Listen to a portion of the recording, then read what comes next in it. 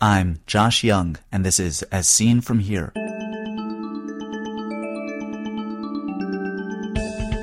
On today's show, we'll speak with Nancy Holekamp about the use of intravitreal steroid implants for the treatment of choroidal neovascularization. Steroids exert an anti-angiogenic effect through many pathways. They cause downregulation of VEGF. They also inhibit PDGF, or platelet-derived growth factor, also basic fibroblast growth factor.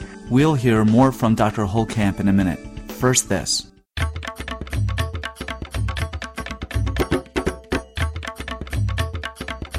You can participate in As Seen From Here by calling our listener response lines. You can ask questions of our guests or discuss the topics yourself. Listeners in the United States dial area code 646-808-0231. Listeners in the United Kingdom dial 020-7558-8275. Messages left on the system may be included in future episodes of As Seen From Here. The listener response lines are in beta testing. You're supposed to hear a nice greeting welcoming you to the show, but for now, all that you'll hear is this.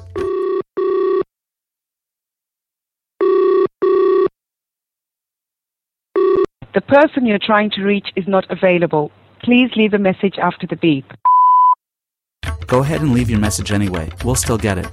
All messages left on the system become the property of As Seen From Here. The full text of the release is available on asseenfromhere.com/legal. Again, those numbers in the United States are area code 646-808-0231, and in the United Kingdom, 020-7558-8275. Be a part of the podcast. I'll repeat the numbers again at the end of the show. Angiogenesis is a subject of intense study. In cardiology and cardiothoracic surgery, the focus of research has been on promoting angiogenesis in order to increase perfusion to ischemic tissue. In oncology and in ophthalmology, interest is centered on blocking angiogenesis. In the eye, neovascularization occurs in the cornea, in the iris, resulting in rubeotic glaucoma, in the retina, and in the choroid. As clinicians, we often encounter choroidal neovascularization, or CNV, in association with age-related macular degeneration. But CNV is also a feature of presumed ocular histoplasmosis syndrome, POHS, myopic degeneration, and angioid streaks. My guest today, Nancy Holekamp, is the first author of The Safety Profile of Long-Term High-Dose Intraocular Corticosteroid Delivery, an article appearing in the March 2005 American Journal of Ophthalmology. The study examined complications and efficacy of fluocinolone intravitreal steroid implants for the treatment of choroidal neovascularization not associated with age-related macular degeneration. I asked Dr. Holekamp to explain the design of the study. The design was a prospective, non-comparative interventional case series of patients with non-age-related subfoveal choroidal neovascularization who were enrolled in a compassionate use protocol. Because they were non-age-related macular degeneration patients, they were all younger. In fact, the median age was in the mid-40s, and they tended to have small subfoveal choroidal neovascular membranes that would be well-defined on fluorescein angiography and were gas type 2 membranes. So when you say that they were defined well, what you mean is that they were mostly classic? Yes. The CNV seen in these patients was the primary episode, or these were patients with recurrent CNV? These patients were selected because they had highly aggressive bilateral disease. In fact, a substantial number of them had already undergone multiple vitrectomy surgeries for removal of these subfoveal membranes.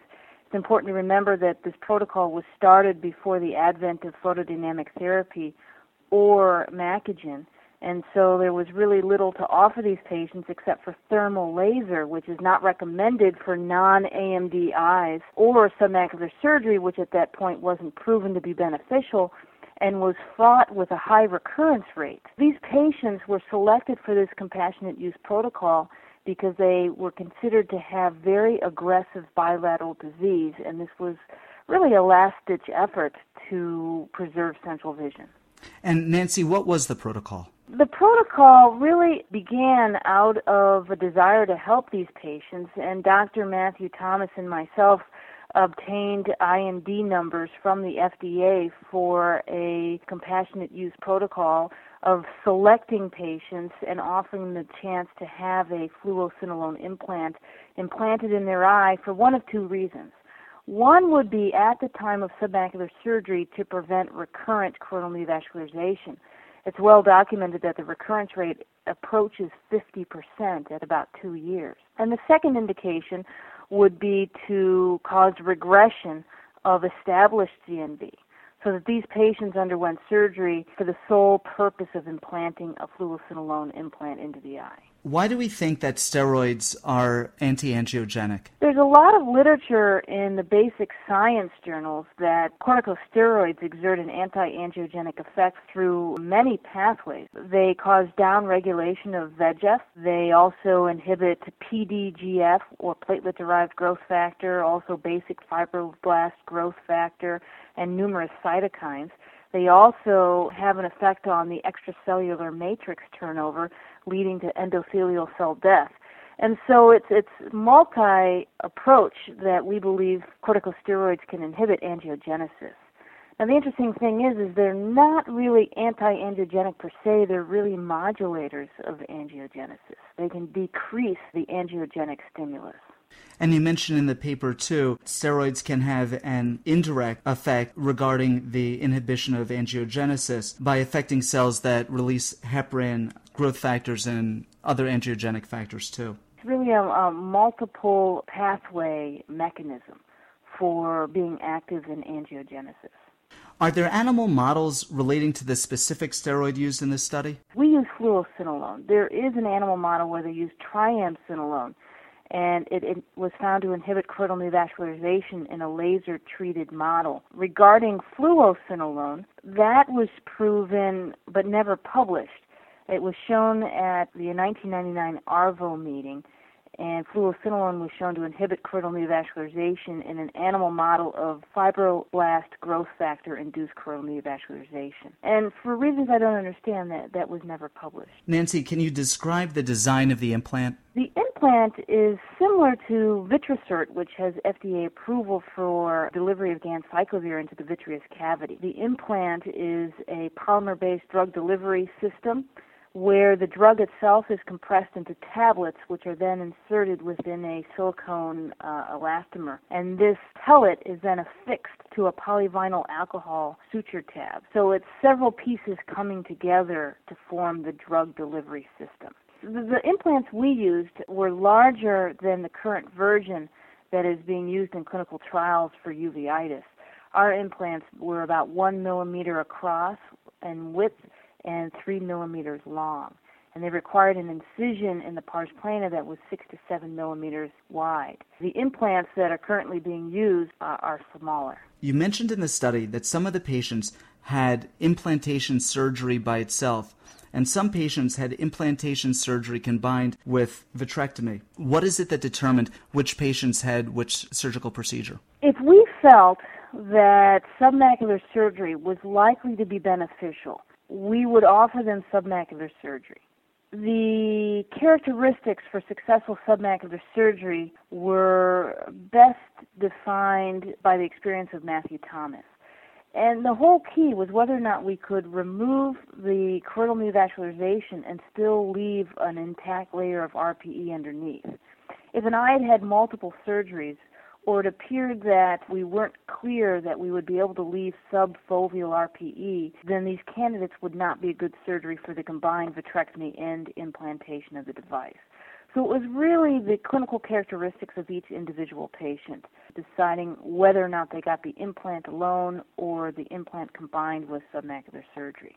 In the study, 5 patients got combined surgery of removal of the choroidal neovascularization and implantation of the device in hopes of reducing the recurrence rate, and 9 patients got an implant alone. Nancy, the main outcome measure in your study was complications related to the implant. What were the complications that you found? Well, the complications were quite significant. In fact, every eye developed an elevated intraocular pressure requiring treatment. And in fact, approximately 11 additional surgical procedures were needed for management of the glaucoma alone. Also, all of these patients were relatively young and had clear lenses at the time of enrollment into the study. And by the final follow-up, which on average was 33 months, all patients required cataract surgery for progressive nuclear sclerotic and posterior subcapsular cataract. Right there was a 200% complication rate, if you will. All patients developed elevated intraocular pressure requiring treatment, and all patients developed cataract requiring surgery. Finally, there was a third complication that I would characterize as a non-ischemic central retinal vein occlusion that appeared in 4 patients for reasons we don't understand. It might be related to the elevated intraocular pressure, but the signs and symptoms of non-ischemic central retinal vein occlusion improved in all 4 cases with removal of the implant. So we think it was causally related. We know that for patients who undergo vitrectomy, that cataracts are a common complication. Do you think that the cataracts seen in this study were a result of the vitrectomies or secondary to the implant or to the steroid coming out of the implant? Well, that's an excellent question. And what's important to note is that progressive nuclear sclerotic cataract after vitrectomy surgery tends to occur in individuals over the age of 50. Only 2 of the patients in the study were over the age of 50. One was 51 and one was 52. So it's not like we were operating on 60 and 70-year-old patients for whom we really would expect to see progressive nuclear sclerotic cataract within 2 years. The other thing that's important to mention is that not every patient got a vitrectomy, and not every patient had a history of vitrectomy surgery. So there were eyes that only received an implant without vitrectomy surgery that went on to develop progressive cataract. So I think it probably is related to the fluocinolone acetonide implant device and not the fact that they had vitrectomy surgery. Can you tell me what the secondary outcome measures were? Secondary outcome measure was visual acuity. Now, this was a very small trial of only 14 eyes, and so it's difficult to draw any conclusions about visual acuity. But these were all patients with sight-threatening subfoveal disease that had proven to be highly aggressive in either the fellow eye or this eye. And it's quite remarkable that a substantial number of patients ended the study with 20/40 visual acuity or better. In fact, 10 patients had visual acuity of at least 20/60 or better, and only 4 patients had vision of 20/100 or worse. In 10 of the 14 eyes, we were able to preserve relatively good central vision despite 200% complication rate in multiple surgical procedures. What was the experience with choroidal neovascularization in these patients? Did it involute? Did it recur? It responded to the fluocinolone acetonide implant in 10 of 14 patients. There were 2 different strengths of implant. One was a 2 milligram implant and one was a 6 milligram implant. And we found that there was control of the choroidal neovascularization in all eyes receiving the 6 milligram implant, but in 4 of the 8 eyes receiving the 2 milligram implant, there was recurrent choroidal neovascularization. So overall, the disease was controlled in 10 of 14 eyes. Had there been previous work done with this implant in a different clinical setting other than looking at choroidal neovascularization? Yes. In fact, the implant has been studied extensively for treatment of uveitis. Glenn Jaffe has done a lot of the groundwork, and in fact, his research prompted a national randomized prospective clinical trial of fluocinolone acetonide implants in treatment of uveitis. And I believe that study is still ongoing, but preliminary results show that it's been very effective in controlling the uveitis, and that uveitic patients tend to have less problems with intraocular pressure, and uveitic patients tend to already have had their cataracts removed because uveitis is cataractogenic. It seems to have a better safety profile and better efficacy in uveitis patients, but again, that trial has not yet been completed, to my knowledge. Can you speculate why the intraocular pressures were less of an issue with the uveitis patients than they were in the patients in this study? If I were to speculate, I would say that severe uveitis, and these patients enrolled in this trial had severe uveitis, have probably lost the ability in their ciliary body to produce sufficient aqueous to cause an elevated intraocular pressure. They probably have a burned out ciliary body or a slightly fibrosed or inactive ciliary body. So I don't think that these are typical or normal eyes. I think if you end up placing a corticosteroid into a relatively healthy eye, you're going to have pressure problems. Would you speculate that lowering the steroid dose in the implant would prevent the glaucoma or the cataracts that you saw in the patients in this study? Well, that's really the issue that needs to be explored, whether or not you can lower the dose of fluocinolone or any other corticosteroid and still have a desirable biologic effect. Or does the advantages of the corticosteroid go hand in hand with the side effects and complications? It's not clear that those can be separated. It's true, 6 milligram implants and 2 milligram implants were chosen for this small initial trial, and it proved to have a very high complication rate. And so wisely, the company that makes these implants has chosen to study a lower dose implant. In fact, they now use a 0.5 milligram implant. We had the opportunity to implant that in the fellow eye of one of our patients in this study. Interestingly, it provided relatively good control of his choroidal neovascularization, and with approximately 3 years of follow-up, he still sees well in that eye without active disease. However, at month 25, which means it would not have shown up in a 2-year study, at month 25, he developed glaucoma, and he also subsequently required cataract surgery. So it's likely that a dose of 0.5 milligrams fluocinolone acetonide still is too high to avoid complications, and yet we feel it's still biologically active in cases of non-age-related macular degeneration. Having published this study, do you think that there's a clinical role for this procedure? Fluocinolone implants may find a place in treating severe uveitis because for these patients there are very few treatment options. And the resolution of inflammation is so significant that patients are generally willing to accept treatable complications such as glaucoma or cataract in order to see better. And I think that the fluocinolone acetonide implant will have an accepted role in treating uveitis, assuming that the clinical trial goes well and it meets FDA approval.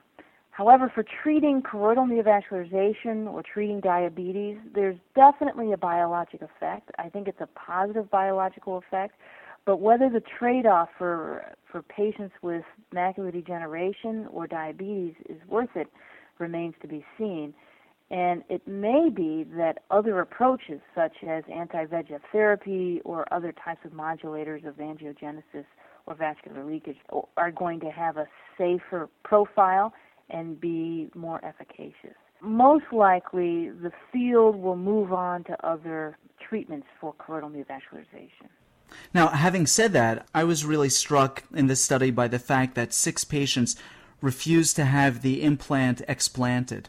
Absolutely, that's very striking because they realized that the implant was controlling their very sight-threatening disease of subfoveal choroidal neovascularization, and they preferred to have glaucoma surgery and have cataract surgery and do whatever it took to keep the implant in their eye. And so I think that the implants are biologically active, at least in this small group of patients with non-AMD-related choroidal neovascularization. But this really ended up being like a FDA Phase 1 safety and feasibility trial, and the safety profile was strikingly poor. And it remains to be seen whether or not patients and their doctors will be willing to accept the complications for potential benefit.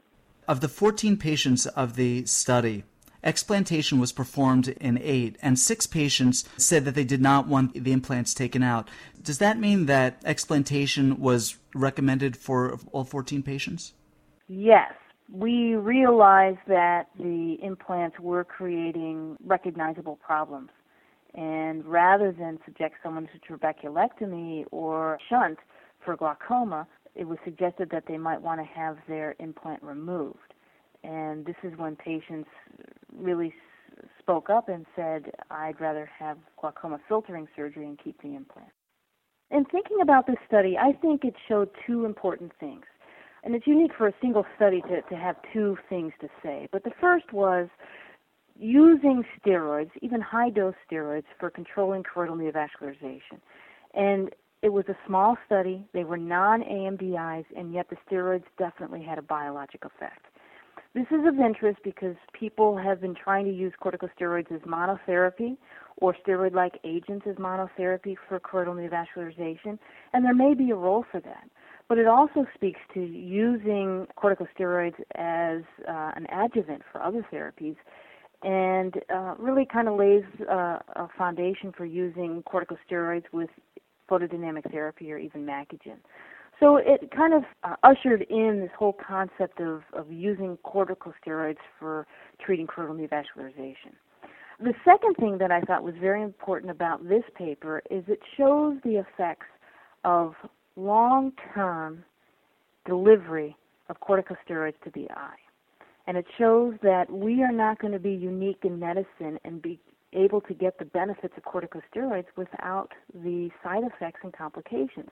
We're no different than dermatologists or rheumatologists who have to use these agents sparingly because they're powerful, but they have serious side effects. And it should come as no surprise to anyone that every patient in this study develops glaucoma and cataract because we've known for a long time corticosteroids cause glaucoma and cataract. And the real question is, can we use these agents sparingly to have a biologic effect and minimize the potential complications? And if not, are we willing to deal with the complications to use this as a therapeutic approach? Nancy, thank you very much. Sure. Nancy Holekamp is Associate Professor of Clinical Ophthalmology in the Department of Ophthalmology and Visual Sciences at the Washington University School of Medicine. Her article, The Safety Profile of Long-Term High-Dose Intraocular Corticosteroid Delivery, appears in the March 2005 American Journal of Ophthalmology.